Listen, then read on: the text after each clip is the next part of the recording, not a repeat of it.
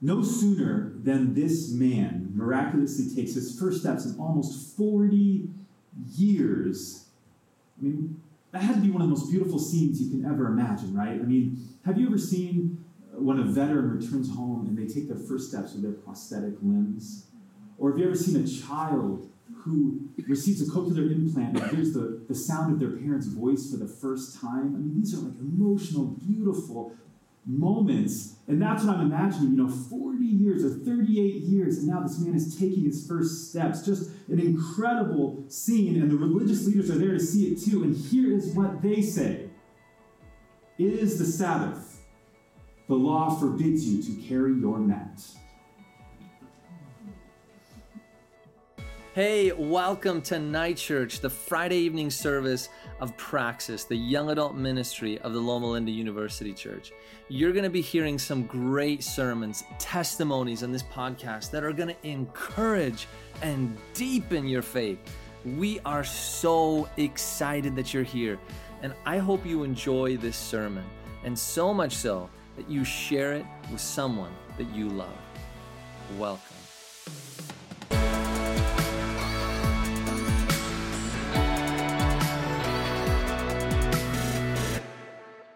Good evening, everyone. Happy Sabbath to you. I'm super grateful to be here. I had the privilege of joining for Praxis a few months ago, had a blast, and I'm really thankful to be back. I hope you all had a wonderful holiday. Hope that you're all staying safe. It's a crazy time right now. It's a crazy time, and anything that you're doing to help keep each other safe is appreciated, so thank you. My family had an interesting holiday season. So 2 years ago, my father-in-law bought the family tickets to see Hamilton. Okay? Now, if you've seen Hamilton, just give a soft round of applause right now. If you've seen it, okay? And we're good. Okay. Got it out of the way. That's like the new CrossFit, right? So, but we were excited to see Hamilton, so let me tell you about it. Bought the tickets 2 years ago for a show at the Pantages in Hollywood, Los Angeles, beautiful theater. The show was supposed to be March 2020. Show got canceled. No worries, right? Got rescheduled and then canceled again, and then rescheduled and then canceled again, and then rescheduled to Christmas Eve of 2021. And 642 days after the original date of the show, we were finally going to see Hamilton on Christmas Eve. Matinee show, super excited. Piled in the car, drove out to LA. Really nice seats that we had. If you've been to the Pantages, you know it's a gorgeous theater. And then you see the stage, and it's Hamilton. And it's like, we're really going to see this thing. And so excited there with 2,700 of our best masked friends to watch Hamilton. And then over the intercom, they announced the show was canceled. And so we all just got up and went home. And, it was a small price to pay. Maybe not a small price, but obviously our biggest concern was just, the health and safety of the cast and crew of Hamilton. We could go home and watch Hamilton on Disney Plus in our living room. We could put our masks on to make it feel more like the real thing. But in spite of that, we had a great Christmas. We had a great New Year, and I hope that you all did as well. I want to challenge you tonight with a question. What is the gospel? Is it an old story? Is it a set of beliefs? Is it an agreement you sign?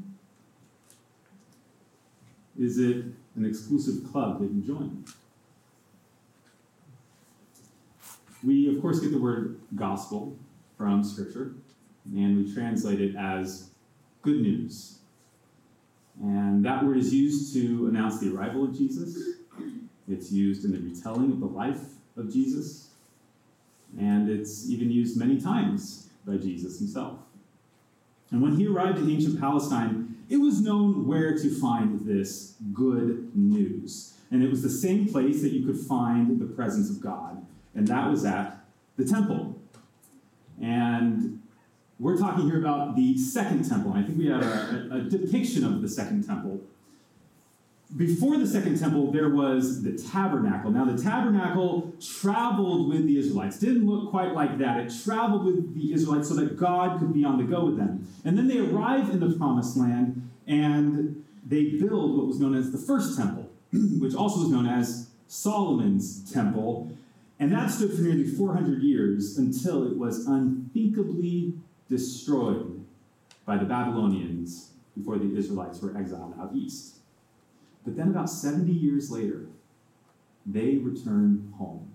And their first order of business is we're going to build a new temple, the second temple. It was like this great comeback story, and it's the conclusion of the Old Testament. Well, then comes the sequel, which we call the New Testament. And 500 years have now passed. And the second temple is now known as Herod's temple. And after numerous additions, as you can see, it is bigger and it's better than ever before. Okay? And Jewish people from all over, they descend the Temple Mount every single day to this incredible place to get close to the presence of God. And they do that by presenting offerings for their sins. And they'd also have to be careful to only go to the places that their social group was allowed to go to. Of course, they also had to make sure they didn't get too close to the presence of God, because if you weren't the high priest, that could mean trouble. But most importantly, they knew that nothing could befall this holy monument like what happened before. Because this is where God resides. This is the good news. This is the gospel. And then Jesus comes, this lowly, itinerant rabbi. And he tells them that this building can stay up or be torn down, because the true temple does not sit atop a mountain. The true temple is not made of cold marble and hard brick. The true temple is living and moving and breathing. And it doesn't wait for people to come to it. It goes to the people. And then Jesus went to the people. And he's at his home church in Nazareth one Sabbath, and he stands up and unrolls the scroll of Isaiah, and he reads these words. The Spirit of the Lord is upon me, because he has anointed me to proclaim good news to the poor. He has sent me to proclaim freedom for the prisoners and recovery of sight for the blind, to set the oppressed free, to proclaim the year of the Lord's favor. Then you know what he does? He rolls that scroll back up, hands it back, takes a seat. And it's quiet. And the eyes are fastened upon this guy. And then he says one more thing. He says, oh yeah, by the way, that scripture today is fulfilled. So is that the gospel? Good news to the poor, freedom for the prisoners, sight for the blind, and liberation for those who are oppressed.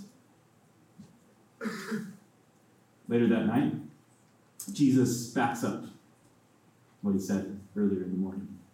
Verse 40 of the same chapter reads, at sunset, the people brought to Jesus all who had various kinds of sickness, and laying his hands on each one, he healed them. Verse 42, at daybreak, Jesus went out to a solitary place. The people were looking for him, and when they came to where he was, they tried to keep him from leaving them. They wanted him to sit still, just stay there. But Jesus knew that he had to always be on the move. And he said in verse 43, I must proclaim the what? The good news of the kingdom of God to the other towns also, because that is why I was sent.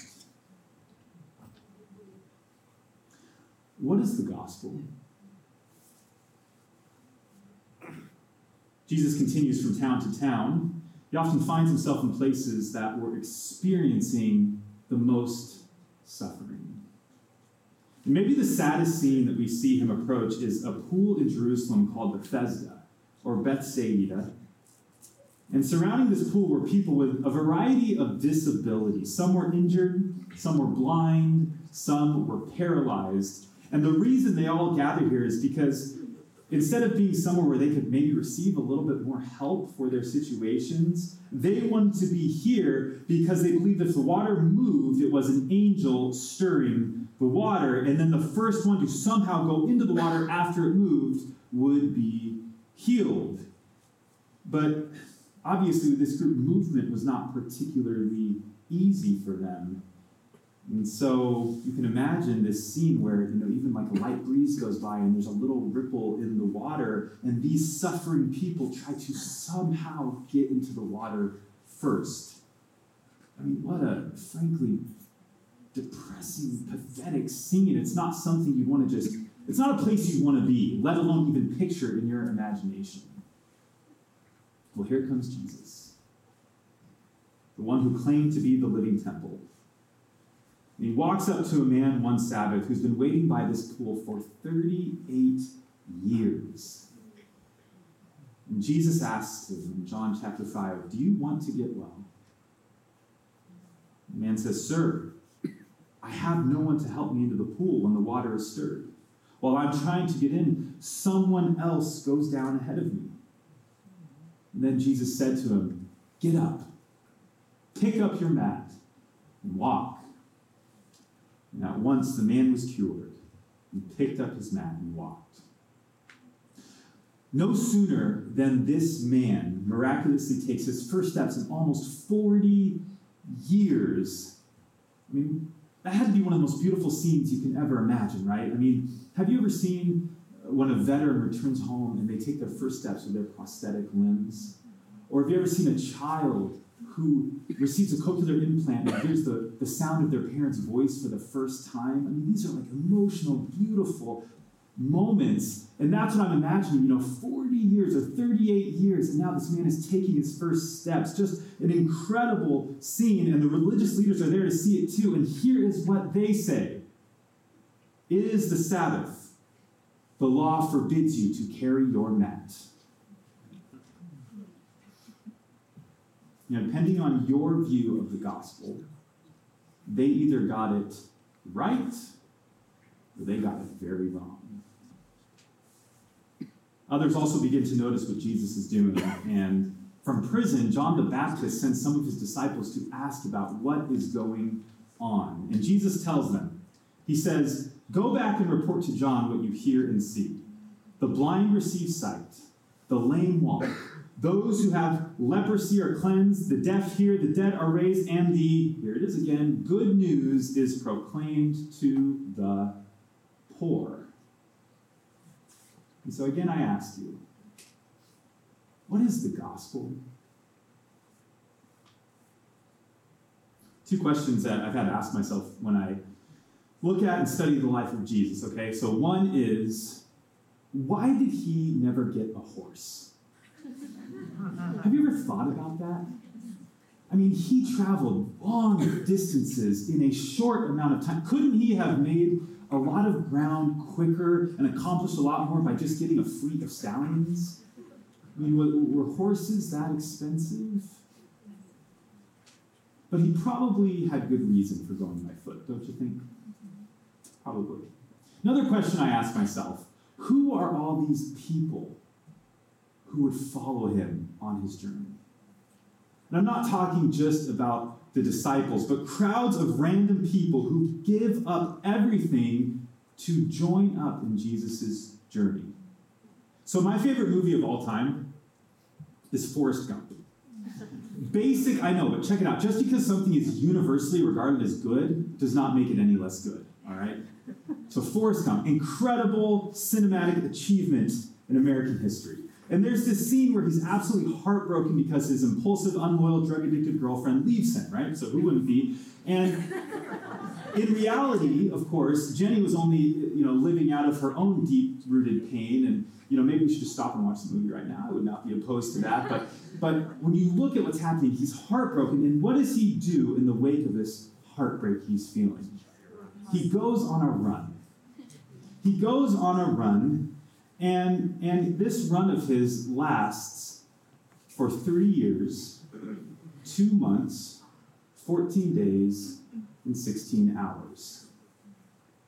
And it's kind of funny to think how that's strangely close to the amount of time Jesus was on the move in his ministry as well. And as I said, I love this movie, but let's be honest, who can go for a 3-year jog? And then who is it that can follow a person on a 3-year jog? And if you've seen the movie, you know that as he's going on this run, a crowd starts to form that follows along with him as he runs throughout the United States. Well, Forrest actually answers that question of why people are following him. I'm not going to do the accent, but he says, for some reason, what I was doing seemed to make sense to people. So I got company. And after that, I got more company. And somebody later told me it gave people hope. And a similar thing happened with Jesus. As he's going from town to town, synagogue to synagogue, impoverished community to impoverished community, people begin to follow along with him. Why? You have to ask yourself, well, was it so they could be the first to receive his sacrifice on the cross? Hurry up, Jesus, let's just get to the death already. That's what you're here for, right? There's this term that the author Dallas Willard uses for people like that today. He calls them vampire Christians, people who only want Jesus for his blood. And listen, the sacrifice of Jesus, we know how much that means to us as a Christian community. What greater demonstration of the love of God than death upon a cross. But we know that those people who followed him had no idea that was even coming.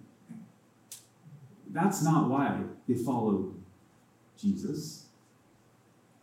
Maybe it's because of something similar to what Forrest said. Maybe they followed Jesus because in that community, they were welcomed in, unlike how they felt at the temple. Maybe because of the way that rabbi made them feel. And maybe because in the midst of some very heavy burdens that we know have plagued the people at that time, Jesus gave them hope. 3 years ago, I had the opportunity to serve for just one unit as a hospital chaplain here at the Medical Center. And I love and believe strongly in the power of church ministry. I've been a pastor since I basically became an adult, and I love the church, and I believe very strongly in it.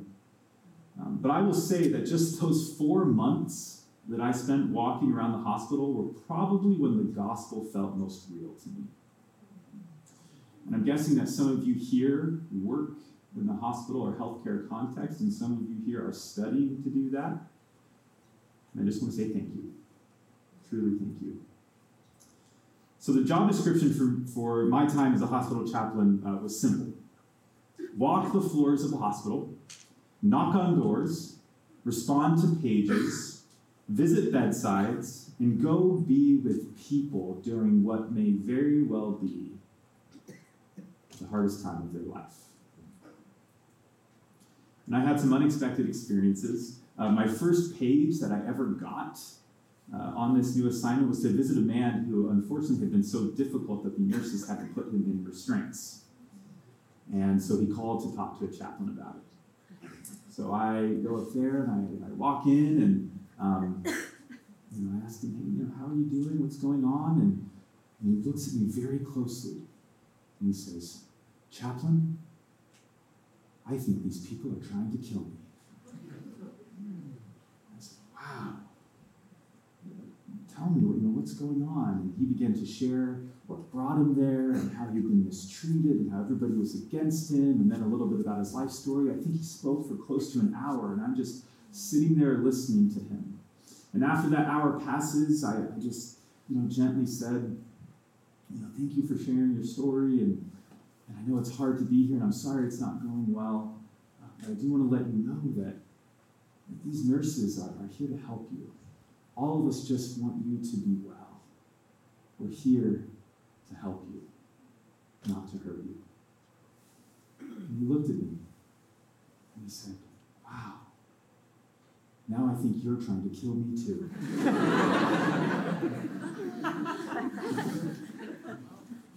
After my first 24-hour on-call shift, in which they give you a pager that will beep very loudly if something unfortunately tragic has happened, which is really anxiety-inducing, I have to say. Again, I know some of you are in the healthcare field and you're like, a pager beep means nothing to you, but for me it was brand new, and I knew it wasn't good if that thing went off, so I had my first ever full 24-hour shift. Finally, I can go home. I'm exhausted, I'm still kind of on edge and scared of that pager, and without thinking, I went home and I put some food in the microwave. And 30 seconds later, that thing beeped, and I panicked. Thinking, is something gone wrong? And I realized, this is an adjustment. I don't know if I'm cut out for this. But I kept showing up, and I kept showing up. And as time went on, I got more comfortable in this role of meeting people in their grief. And I began to have what I can only describe as sacred moments that took place on holy ground. There was the time that I sat in the middle of the night with a mom who had just lost her young daughter. And we were praying together, and as we prayed, she held on to me with one hand and on to her daughter's teddy bear with another. There was the young girl with cystic fibrosis who loved to draw pictures and play guessing games together. Maybe because they were fun, or maybe just because they took her mind off of the pain she was in. There was a family that I met in the ER who had just lost a son in his 30s due to a tragic accident. And I stayed with them for several hours, not because I had anything good to say. In fact, a lot of times I was just sitting there thinking, I have no clue what to say to these people, but I'm just going to be present with them. And I just stayed with them as they were transferred from floor to floor and giving updates, and then eventually received the news that we all were hoping we would never receive. And I prayed with them, and then I left. And 3 days later, I got a phone call from a pastor at this church saying, Pastor Aaron, is that you? Is this your number? I said, yes, it is. She said, there is this family that's been trying to track you down. I said, oh no. Is it the man in the restraints? I hope not. And she said, apparently you were with them when they lost a family member recently. Can I give them your number? I said, of course, absolutely. And they called me and they said, Chaplain, is that you? I said, yes, it's me. How are you doing? And they explained how that night, which of course was the worst night of their lives, but they could have never made it through without me there. Again, I want to make clear, the whole time I felt completely clueless. I never knew what to do or what to say. I just was present with them. And they thanked me profusely, and then they said, we're wondering if you would be willing, we don't know any pastors, could you officiate our son's memorial service? And it was an incredible honor to do that. And then a year later, I got ordained. It's a really special moment for a pastor. You have your loved ones, your family, your church community there. And after the ordination was finished, there were people there to, talk with me, congratulate me. And I looked in the back of the church at two people that I recognized from the night in the hospital. And they looked sheepish because they didn't know anybody else. And I don't even know who I was talking about. I said, excuse me one moment. I looked at them. I said, come here. And they walked up. I said, what are you doing here? How did you find this place? They said, we heard you were getting ordained. We had to show up because you were there for us when we needed you, so we wanted to return the favor. Sacred moments on holy ground. And there was one other moment where I was invited into a room after Grandpa had passed away. But instead of solemn silence, that family was ready to walk down memory lane. And out came every phone to show every picture and to tell every story. And then the family invited me to say a few words. And again, what do you say in that moment? And so I just asked if I could read a passage of scripture with them. And they said, well, Pastor, we don't go to church all that much. Some of us have been a little bit, but we'd be happy for you to read from your Bible. And I read Psalm 23. And as I read it, I started to hear all of them say it with me. I invite you to do the same. The Lord is my shepherd. I shall not want. He makes me lie down in green pastures. He leads me beside still waters. He restores my soul. He leads me down paths of righteousness for his name's sake. Yea, though I walk through the valley of the shadow of death, I will fear no evil, for you are with me. Your rod and your staff, they comfort me. You prepare a table before me in the presence of my enemies. You anoint my head with oil. My cup overflows. Surely goodness and mercy shall follow me all the days of my life, and I will dwell in the house of the Lord forever. What is the gospel? When I ask myself this, I'll say that I believe that the gospel is the good news that the pain and suffering that we see throughout our world and experience in our lives is not the whole story. But in fact, there is a light to the darkness. There is a healing to the hurt. There is a restoration to the brokenness.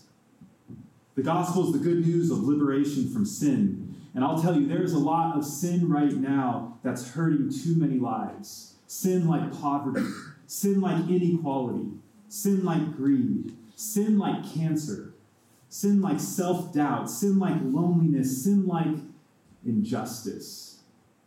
And if there's one thing that we may need to hear, it's a message that while those things might have their moment, and those things might have their day, and it might seem like they are winning, they pale in comparison to the greater power of love and compassion and laughter and community. And sometimes it's easy to say that, but it's really hard to believe it. And so sometimes all you can do is try to believe it by living it out anyway. And a term that helps me experience the gospel is radical empathy. It's something we see in Jesus' life too. You can play a little bit if that's okay. I like the music. Radical empathy. Something that's been really helpful in my life. Radical empathy is when Jesus, he comes down from the Sermon on the Mount and he sees a leper in need of healing. A man with leprosy who's been suffering for a long time. And Jesus could do a few things, right? He could turn the other direction and run away.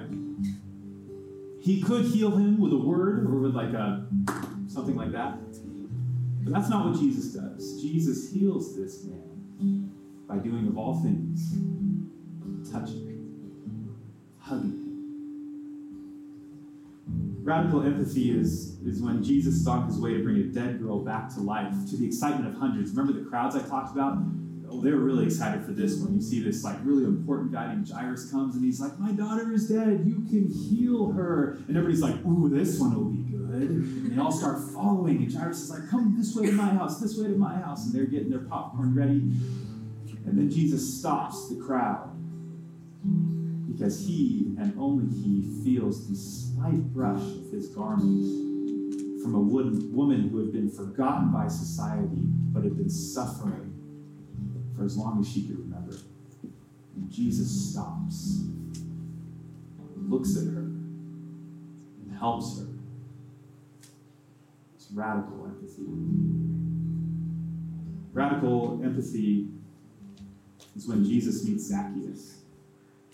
who every town member hates because he steals their hard-earned money. He's a terribly selfish and greedy man. They had good reason to not like this little guy.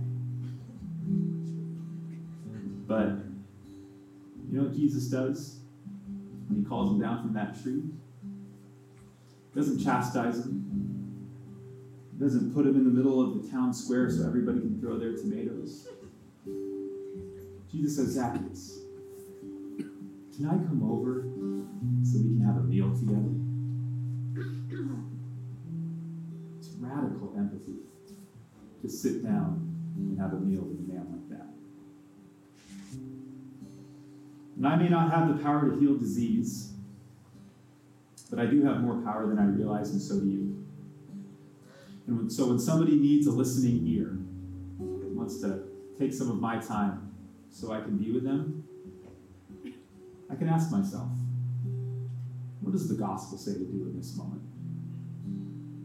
When somebody says or posts something I vehemently disagree with, and I start to feel that righteous anger come about that, if I'm honest, feels kind of good because I know how wrong they are,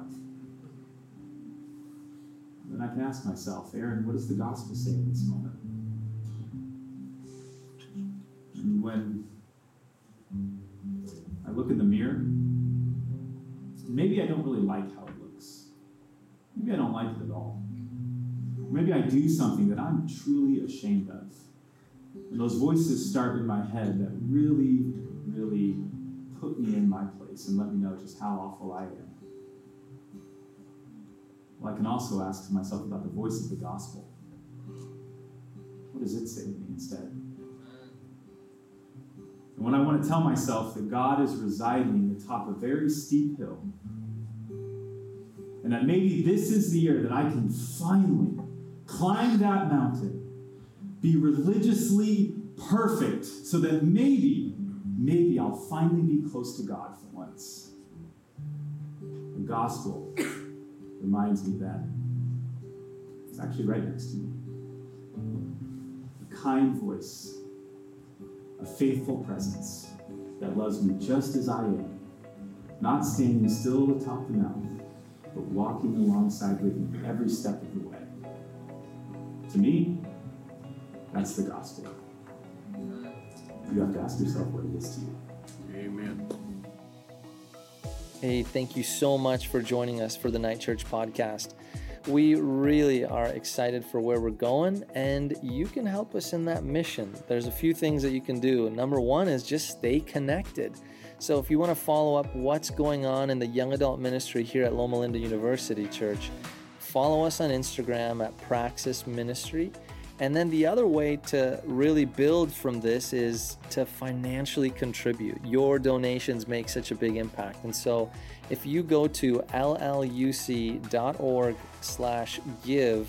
you can connect with Praxis Ministry there. On a one-time gift or a reoccurring commitment, it makes such a difference. Well, we love you, care for you, and may God bless you richly as you take theory and make it into practice.